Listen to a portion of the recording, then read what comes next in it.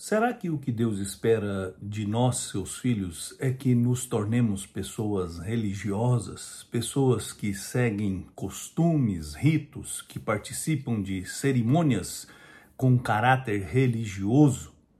Será que é apenas isso que o Evangelho de Jesus Cristo nos convida a entender e praticar? Eu tenho certeza que não. Aqueles que creem em Jesus Cristo são chamados por Ele para se tornarem como Ele. Ele é o nosso mestre.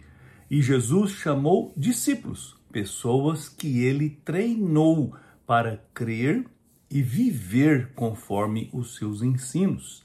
Se você é um discípulo de Jesus Cristo, precisa aprender a viver como Ele, além de crer nele como seu Senhor e Salvador.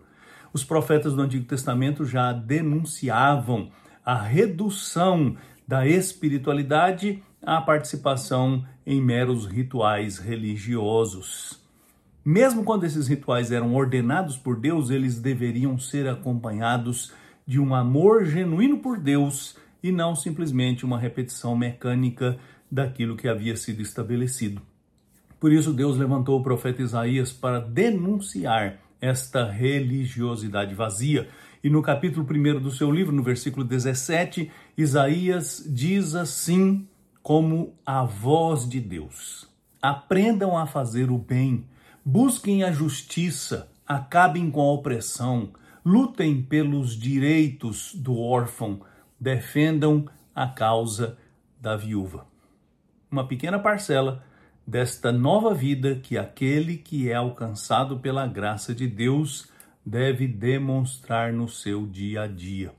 Portanto, se você crê no Evangelho de Jesus Cristo e se você é um discípulo de Jesus Cristo, você precisa entender que Deus quer transformar a sua vida e fazer você, cada dia, mais parecido com Jesus Cristo e não simplesmente transformar você em uma pessoa religiosa.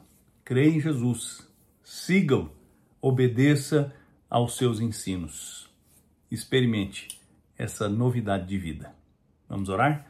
Senhor, eu te agradeço pela graça que nos alcançou e pela obra de Jesus Cristo que está sendo realizada em nós e te peço que o Senhor nos transforme dia a dia através da sua palavra aplicada a nós pelo seu Santo Espírito. Em nome de Jesus eu te peço.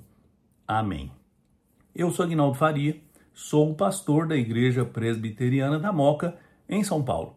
E se você quer receber mensagens como essa diariamente, basta se inscrever no nosso canal.